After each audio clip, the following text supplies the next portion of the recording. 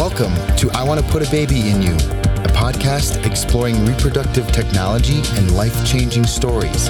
Here are your hosts, Jennifer White and Ellen Trackman. Welcome to the podcast. I am Jennifer White, and I am here with my sister and co-host extraordinaire, Ellen Trackman. Hi. Hey.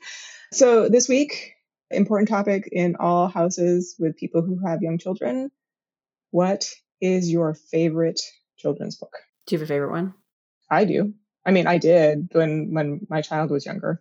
I mean, leading up to our interview where she wrote a children's book, not to give to anybody, great story, also wrote a book that's really educational and helpful for children to understand. I was trying to think of one that was really like similar, that was like really helping kids understand. I couldn't think of a good one because I like the classic is like the kids really love reading like Go Dog Go.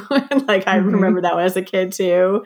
I mean, I've almost finished all the Harry Potter first books that I read all by myself. Finally. Yeah. It's definitely one of the early ones as well. What about you? What are your favorite kids books? So, I mean, I think anything Sandra Boynton in our household was always a favorite. And then I personally really love the Belly Button Beach one, the hippo one. And I do refer the kids' belly buttons as Bebos, thanks to that book. Very nice. Very nice. And then there was one that I always loved called The Paper Bag Princess that was like totally about like female empowerment and that, you know, you don't need a guy to come slay your dragons for you, that I always loved. And I'd always like try to bring it out, be like, let's read this one. And my child would be like, no. And I'm like, but I love this one. So it was my favorite. But I got overruled apparently. But children's books are awesome and they're a great way to get subtle messages across to our kids. And I think that's what this lady that we are going to talk to is talking about. Welcome, Tess Casso, to our podcast. Thank you for joining us. Tess, tell us a little bit about yourself and where your story begins. Thank you so much for allowing me to be on your show today. I'm very excited about this and to share my journey to where I am today. I am 38 years old and I am an infertility and a heart disease advocate, as I am someone who has both of those that have been diagnosed within the last 5 years. I was able to conceive my son, Ferris, through in vitro fertilization with my husband. He is our last embryo, and he was one of two embryos in which I had transferred. The first was a miscarriage, and then the second and last was my son, Ferris, who is 3 now. And through that journey, I used to work for CBS News in Chicago. And when I was able to conceive my son, I decided it was time to start my own company. And I wanted to create something that the world didn't have yet that would be unique and passionate to me, and yet very helpful and positive for others. And I decided to write the I'm Very Ferris children's picture book series, which has IVF in the title, because I was doing some research and I saw there was nothing for children born via IVF with any kind of storybooks out there to tell it from their perspective. So I did not catch the IVF, the I'm Very Ferris, until you just said that. That's awesome. Thank you. I often get asked, did you purposely name Ferris that for the title? I was like, no. The baby's name comes first, the business name second. It was all just a very good coincidence. But I created the series, and I recently published in 2020 the second book in the series, I'm Very Ferris Takes the Bubble Bath. They're both, again, focused on IVF through a child's perspective, but allowing families to follow Ferris through his life adventures. And for me, as someone who, again, suffered with infertility, was able to put my story out there in an actual pen to paper mode. And then do you mind going back and telling us a little bit about your personal journey story? Kind of start from the beginning and what led you here and made you. I mean, I think there's always a common theme. We went through something, but I think people really like to hear and resonate because each story is unique. So what is your story that brought you here? My story that brought me to speaking out about infertility when not is because my husband and I come from backgrounds in which it wasn't anything that we were aware of or really knowledgeable of. And we realized later in life when we decided we wanted to start a family and it wasn't happening, just exactly what infertility means. And as rare as it felt at the time in our lives, we suddenly realized is something very common. The 1 in 8 couples is a number for a reason. And we're now realizing we are that 1 in 8 couple that is suffering with this. When you were going through it, so many people don't talk about it. They don't realize there's so many others. Were you able to share with others or know that there were so many other people going through as well? Not at the time. And due to my career and just where I was in my life, professionally, personally, I didn't talk about it and I didn't do anything on social media. It was just a different stage and time in my life, and being so kind of deer in the headlights into what this meant, that you are going to need medical assistance to even consider curing a baby. We went about it very, very personally, closed off from the world, not really sharing much at all. And now after the fact, being an author and an infertility advocate and seeing just how much is out there to help people, even though my family story is complete now, I feel that seeing all the resources and trying to help other people understand that there are support groups and podcasts and books and organizations that you can utilize that are truly beneficial for you or you and your spouse or partner. And it was just, the more I learn now, the more I try to advocate for others. But at the time, no, I did not have any help. And so or anyone to talk to about this. And it was scary, and it was very unnerving, and it was unfamiliar territory that my husband and I were stepping into while working in very professional careers and balancing the ups and downs of what you need to do with IVF. Anyone who has gone through it knows that your instructions change moment to moment. And right. It's hard to hide it as a professional, especially when you have a high profile or a high stress job and things like that. How did you balance that personally? I had a conversation with my boss at the time, and he also was very respectful of my private life. In my personal choices and that, and said, listen, you do whatever you need to do. The company's got your back and we're supportive, and whatever you need to do it. And, my husband and I often talk about, we were doing the very early for our fertility clinic was 6 a.m. blood work and 6 a.m. ultrasounds. It's actually great that they had something that early.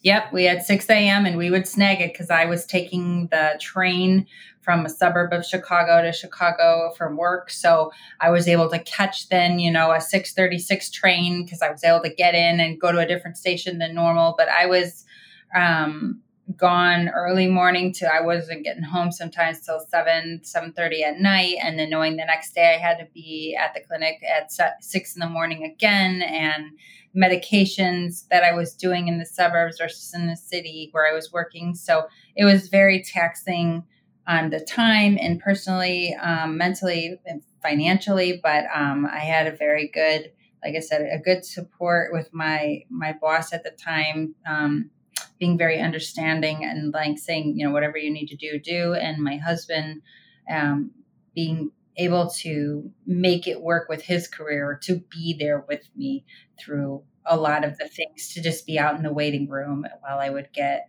blood work done and testing. And again, moment to moment notices of what you're going to do next. Right. Yeah, it's tough. So you went through a retrieval, and you kind of alluded to earlier, and it just kind of talk us through the highs and lows of that, because for every person, I think, you go into this and these doctors get really excited and enthusiastic and they're like, great success rates, we're going to do this thing. Like, how did that work for you? What did your process in going through the IVF, how was that for you?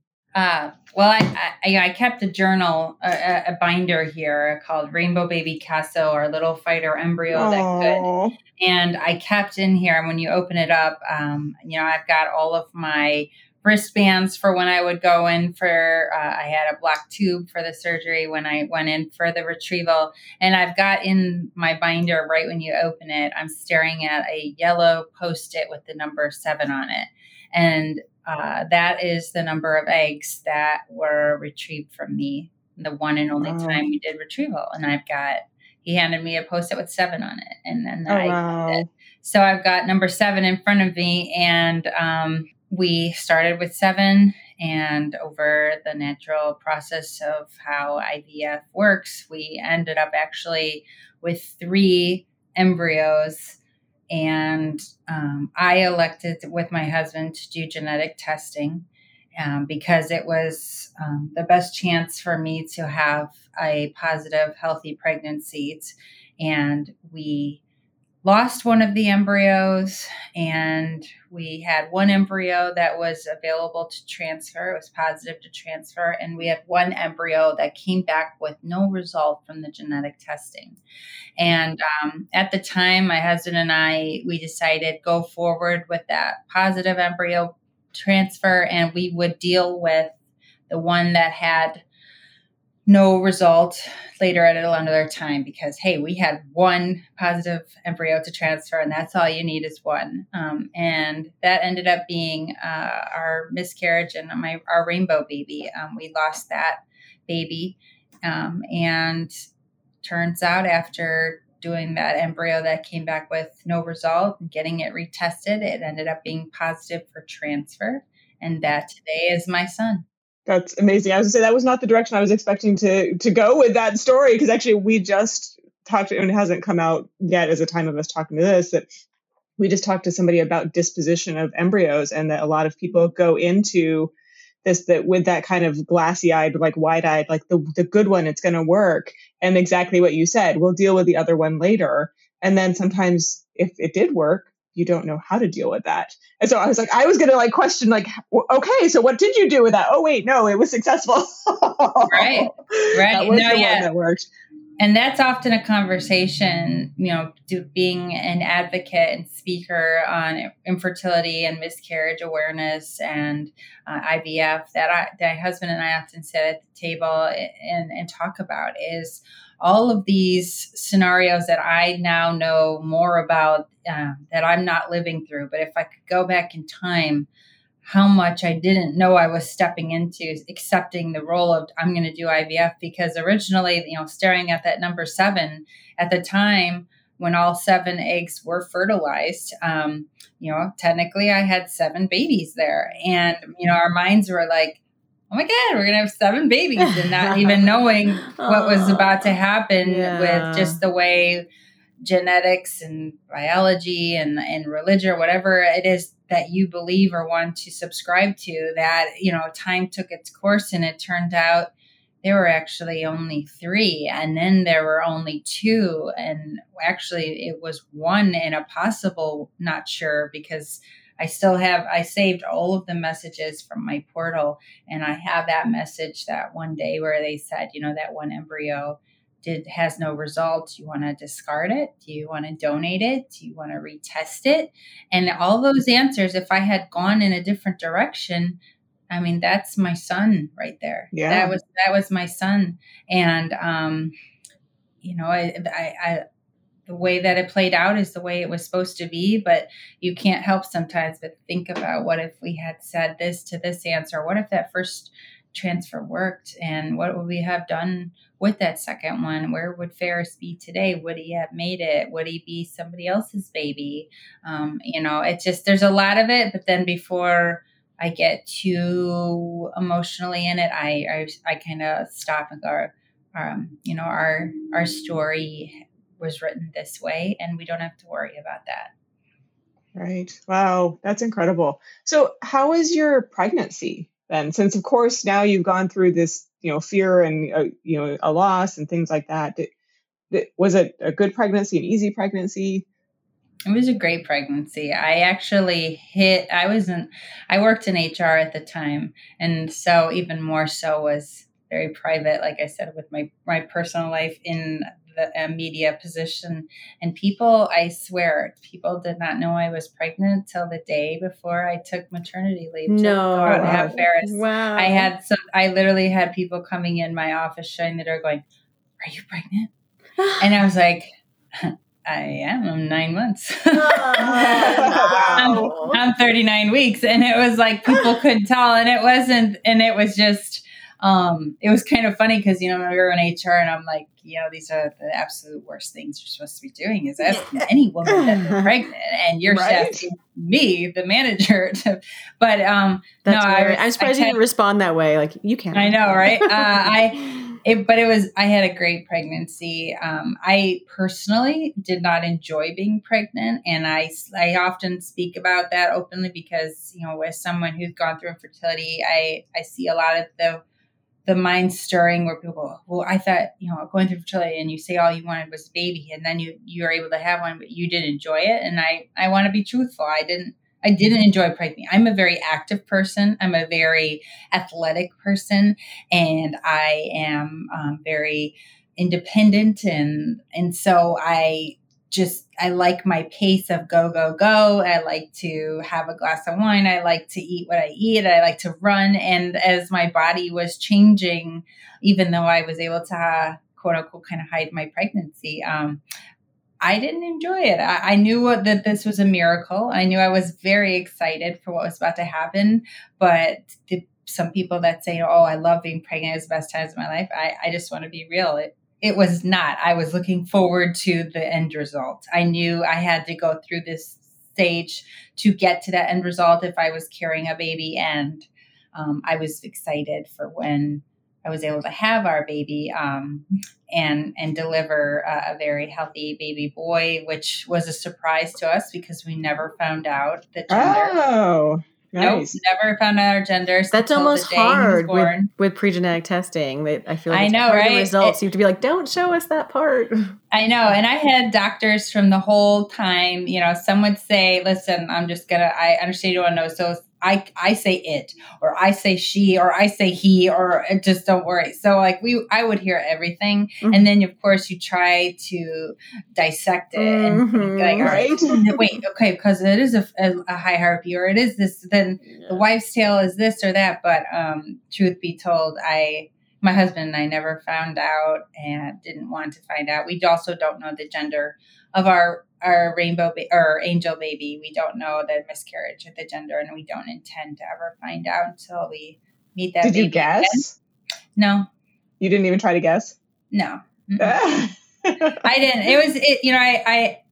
I once heard a long time ago that there are very few good surprises in life, and having a baby, not knowing what the gender is until you meet the baby might be one of those really good surprises. And the person who told that to me, it just never left. It stuck with me. And I thought, how great would this be? And I am such a planner that people were like, I'm so surprised you didn't find out. And I'm like, no, I worked so hard for this baby. It doesn't matter. And it did give me and my husband excitement, that whole very hard delivery to having our baby. It made it all the more exciting as to what are we about to meet? Who are we about to meet? And it was a boy.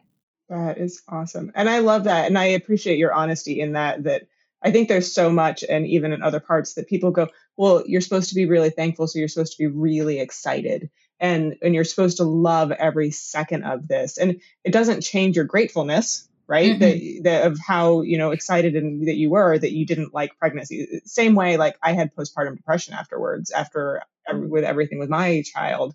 And, people are like, well, shouldn't you be excited and thankful? And I'm like, I am excited and thankful. It doesn't change biology that, I'm suffering through some other hormones and issues and things like that.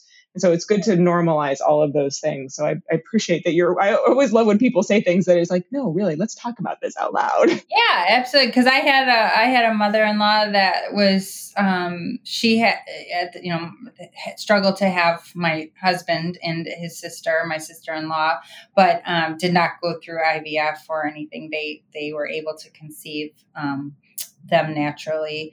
But she would just say, oh, I just loved being pregnant. And then I had some family members also that said, I just love being pregnant. It's so cool. I just love it. And I'm like, I don't love it. I don't want anyone touching me. I don't want people going up to me. I don't like that attention of staring at me. And I'm going to be straightforward. I want my size back. I want my figure back. I want what I'm comfortable in. And I don't feel that is inappropriate to say. And it doesn't change how much I want this baby, or if I had 2 embryos that were suitable for transfer and, I would be able to have another baby. It wouldn't have changed me continuing the journey that was meant for me. But I will be honest and just say that you can really want something and not enjoy the process getting there and still really enjoy the final result. You obviously, you got to the end result and everything was wonderful. And how long did it take for you to kind of decide to take this new path and start towards writing books? My son was 16 weeks old and I started the business. I had a lightning bolt moment that the entrepreneurial bug in me and the person that wanted to just go her own path for once, it was a now or never moment. And my husband, I called him and I said, listen, I've got the desire to do something different now. My focus and my passion and my career mind is different. And he said, well, if anyone can do this, it's you. And you know that you're going to have to give 110%. You're a new mom and you got this little baby and you're going to start a business. And your other baby, the business. Exactly. And, we had a dog at the time, little dog that was our fur baby. And so it was, just, you're going to need to give it 110%. So it's not like you can create this one on the side while still working your full-time job with a paycheck. And so we decided that at 16, Ferris is 16 weeks old, I went in and said, it's time for me to make a change, and mentally balancing walking away from corporate America after 11 years and a career that I was really good at and had future with, and deciding that it is time to write a new story for me, literally, and dive right in. And so I did. Excuse me for the timeline, because I don't know quite when all this happened, but you did mention, you alluded to that you have a second passion. Did you have an event that led to your secondary advocacy as well? And do you mind talking about that? Sure. So in the timeline of things, my son was born in 2018 and I started the business in 2018, and I published my first book in 2019 and my second book in 2020. And in October of 2020, I suffered sudden cardiac arrest out of nowhere. And I was diagnosed with cardiomyopathy. I have heart disease, and I am a survivor now of that. And being 38 years old and now realizing that I have a second chance at life and a whole new, very important topic women need to talk about. I decided to not only be an advocate with infertility, but now with heart disease. And believe it or not, there are a lot of women out there that suffer from both. And so that is what now I speak about and write about. I've joined forces with the American Heart Association and Go Red for Women. And I recently won the award for, I moved from Chicago to Indianapolis last year, and I am the very first Indianapolis Woman of Impact winner with Go Red for Women out here. Congratulations. That's amazing. Thank you. So sharing my story as a young mother, and as someone who has infertility and someone who suffers from heart disease and someone who's survived sudden cardiac arrest. Wow. And in the middle of COVID too. Yeah. In the middle of COVID, nothing is related there, but in the middle of that, and being able to still let people know about focusing in on their health, especially women, and taking the precautions they need to every day, because after the shock and awe of my husband and my son almost being, my husband a single father and my son almost growing up without a mom for a few days of me and what happened, it was a time where I realized I had to speak up. Do you mind sharing that story? I must have been pretty dramatic to have such a young child and be so young and then go through a heart attack. Yeah, we decided in 2020, we moved for my husband's career to, I'm in Carmel, Indiana, about 3 hours outside of Chicago, and settle in. Like I said, I published my second book, and I had a 2-year-old and my little family, our dog and a cat, and living life, learning new things. No family or friends out here, had to start from scratch and brand new. And it was going okay. And in October 10th, specifically, we went to a farm to get pumpkins for our home to decorate. And my parents still live on the south side of Chicago. So they, once a month, will meet up with my son and my husband and I so they can spend time with Ferris and still see him. And they met us at this farm because it was kind of a good halfway point between Indy and Chicago. And out of nowhere, I suddenly, as we were walking to the pumpkin patch, my left arm went into extreme pain and my chest felt very heavy. And my husband knew something was wrong because I'm a very high tolerance for pain. And this was deliberating pain where I was kind of keeled over in a fetal position and sitting on a pumpkin and not really being too responsive. Wow. So he called 911. And again, I'm out in the middle of nowhere. Oh, I'm an hour and a half from home. Oh. I'm in Eastern time zone here in Carmel. And now I was back in Central time zone. So paramedics came after about 45 minutes. Oh, wow. And realized that there was something wrong. That they couldn't really tell. They did an EKG and saw there was damage to the heart muscle, but they needed to take me to a hospital that was equipped with cardiology, and the local hospital was not. So we had to go an additional 20 minutes, so now I'm 2 hours from home, Central time zone, and I was in Crown Point, Indiana, and went into the ER. My son and I never said goodbye to each other. My husband didn't want him seeing me on a stretcher. And so my parents were with my son in the car. My husband was able to come into the ER with me. And I was feeling fine, actually. They gave me some nitroglycerin to open up the valves. And I felt great, but they wanted to keep me overnight to do additional testing because they weren't quite sure what had happened. Yeah. It was several hours in the ER, and then I do not have any memory or recollection of the next part of this. My husband fills me in, but apparently after I was being moved from the ER to a different room on the hospital floor, I started complaining in the wheelchair of chest pains again. And when they were moving me onto another bed, apparently that is when my heart stopped and I went into sudden cardiac arrest. And I was not hooked up to anything.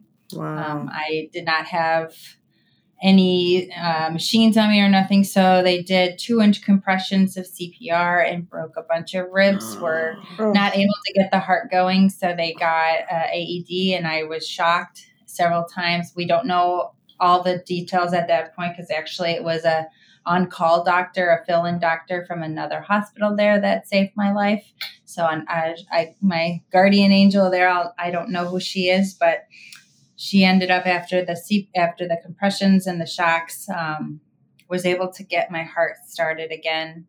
But my breathing was not at the breaths per minute that needed to be at. So I was put into a drug-induced coma and on a ventilator and in the ICU for 4 days.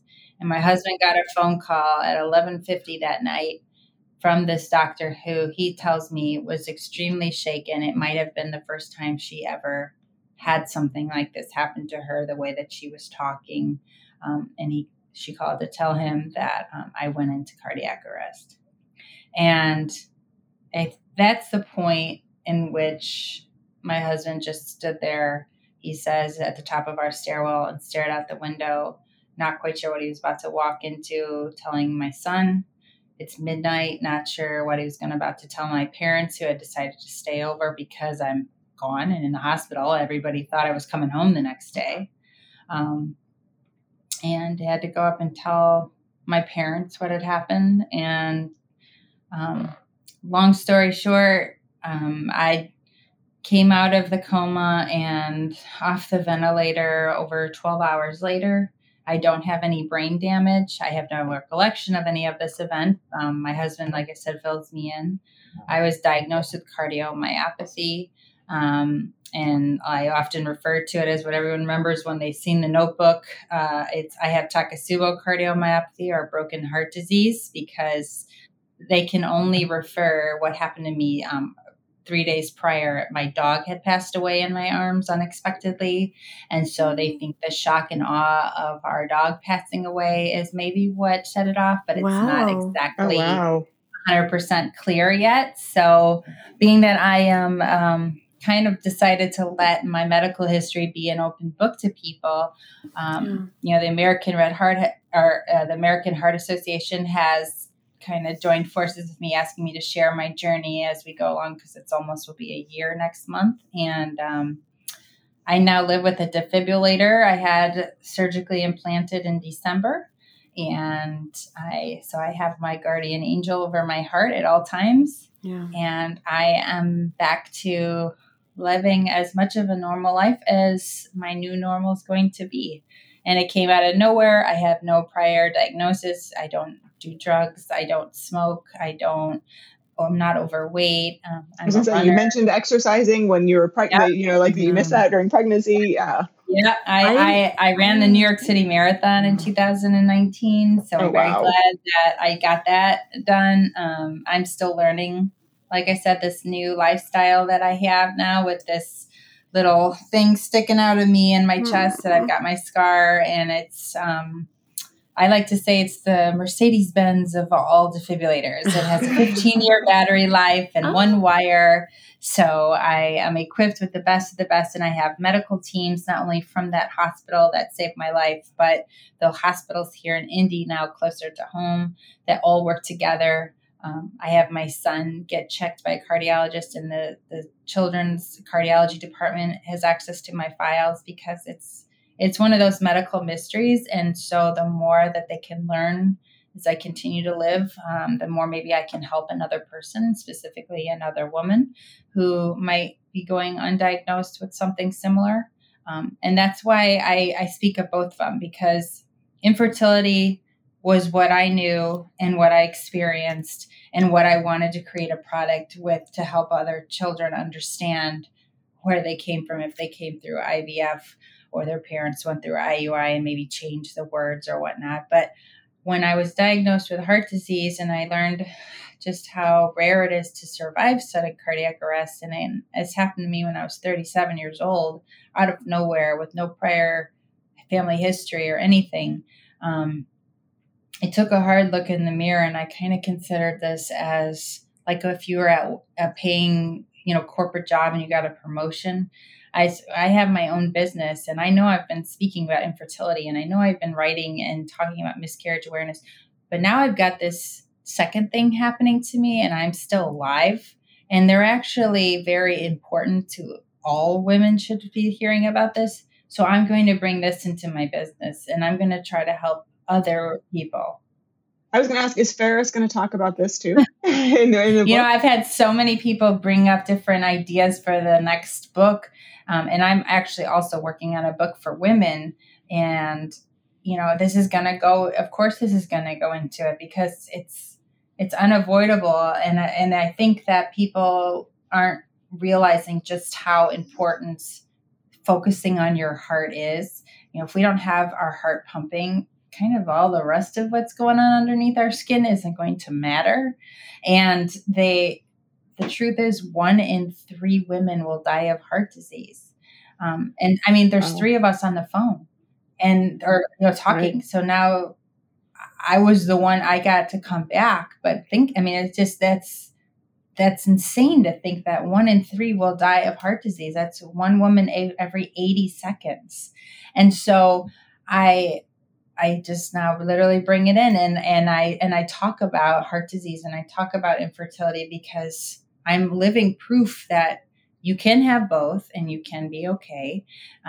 And yet there's stuff that, I feel that with life right now and things going on that are just not being talked about as much, and they can't be overshadowed. They can't be overlooked.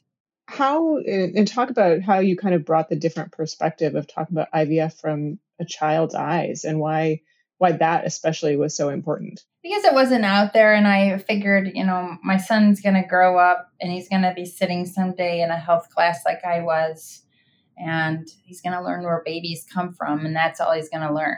And the truth is, that's not just where babies come from, is when a woman and a man have intercourse. And I feel that no longer in society should this be a hush-hush topic. I feel that IVF needs to be something that's completely normal. I feel infertility needs to be talked about, especially if you have a child or a family that's secondary infertility experiencing, where you have a little one watching someone go through medications or doctor's visits or shots or pills and things like that. And so I just didn't see anything that was kind of hitting all the marks there from a kid's perspective, and very simplified. I'm not looking to write the exact process of IVF for anybody to tell, because every story is different. Everybody, whether it's religious or political or financial or physical or mental, you all have your own experience with how you're going to go through infertility. Doctors don't all believe the same thing. When I mentioned genetic testing, I have had people in my face telling me, oh, that's wrong. I would never have done that. That's playing God. And then I have other people like, that was your doctor's and your decision, and you made it for your own reasons, and so why would anyone else have anything to say? So I figured I need to create something that isn't going to rock the boat too much. It'll allow families to talk about this very important topic that I just don't see out there for kids to learn. And I want specifically my baby to know where he came from. And if I want it for my baby, how many other moms or dads out there want it for their baby? So that's why I came up with it. And I'm Very Ferris IVF. It was really it just struck, and I'm like, oh, I'm not going to mess with that. That's exactly what we're going to call it. We're going to move forward. You don't need to beat this one. I came to me and I wrote it down, and I had so much fun designing and writing the first book and finding my illustrator that I knew right away, once this first one gets done, you got to have another one. And so I get the book, it came a series, and now I've got the 2 books, and I had some life moments, between you've got COVID in the world. Yes. Me personally, I move, and then I've had some, things, cardiac arrest that happened. All little things happen there. All little derails, and, but now we're 2021, and I'm able to think about, okay, I'm settled again, and let's get going. Like I said, I would like a 3rd book out there, and I'm working on a book for women, and my speaking engagements have picked up more, and getting my story out there on podcasts and social media, and celebrating life through topics basically of my own life that I want to share with others and try to help someone else. So that was the whole inspiration, and putting pen to paper. And these books are my babies. I absolutely am so passionate. I read every Amazon review, every Barnes & Noble review, every email good or bad, and the bad ones sting. But you know what? That just means someone else. If it was bad to them and they still wrote about it, back in the media world, bad press is still press. So I'll Right. take it. Well, we are thankful and in awe of you to take those experiences and really turn them into something that's a resource that helps others. So thank you. Thank you. I've had people buy them and tell me, one woman in particular, she said, I don't have any children yet. And my goal is I do become a mom, but I have my book out by the refrigerator where my medicine is. And I look at it when I take my meds. Oh, wow. Because I know then the book's there. And I've had people then tell me they bought the book and they did not go through fertility and they did not go through IVF, but they love to read the book to their child. And I had someone tell me, my child just loves bubble baths. And that's why we brought the Very Fair Takes a Bubble Bath. So it doesn't matter the reason. It's just so cool to hear that people have invited my work into their home and into their lives. And I've earned a place in their four walls for their family. And it's just, it's like Christmas Day every time for me when I see something like that. And it just pushes me to keep doing what I'm doing. That's awesome. Well, we appreciate you coming in and joining us and sharing part of your life in our little, I guess, not our digital four walls. So absolutely. Thank you so much. Thank you to Tess for sharing so many good stories. And I will say, when we initially went into the interview, we did not realize the tangent on heart health that we would be talking about, but it is so important. So I love that her story is so multifaceted, and just like life, where we're, talking about one subject, but really can affect so many others that are important to talk about as well. So I love the interview, that it was just, so many different parts to her story. Absolutely. Get your hearts checked. Go get your lady bits checked. Go do all of the things. Go get your colonoscopies. Everybody take care of all of the health. As always, huge thank you to our team and to you who listen to us. If you have any comments, want to send anything along, any words of encouragement, call us at 303-997-1903. Thank you to our team, and thank you to you for listening. Thank you.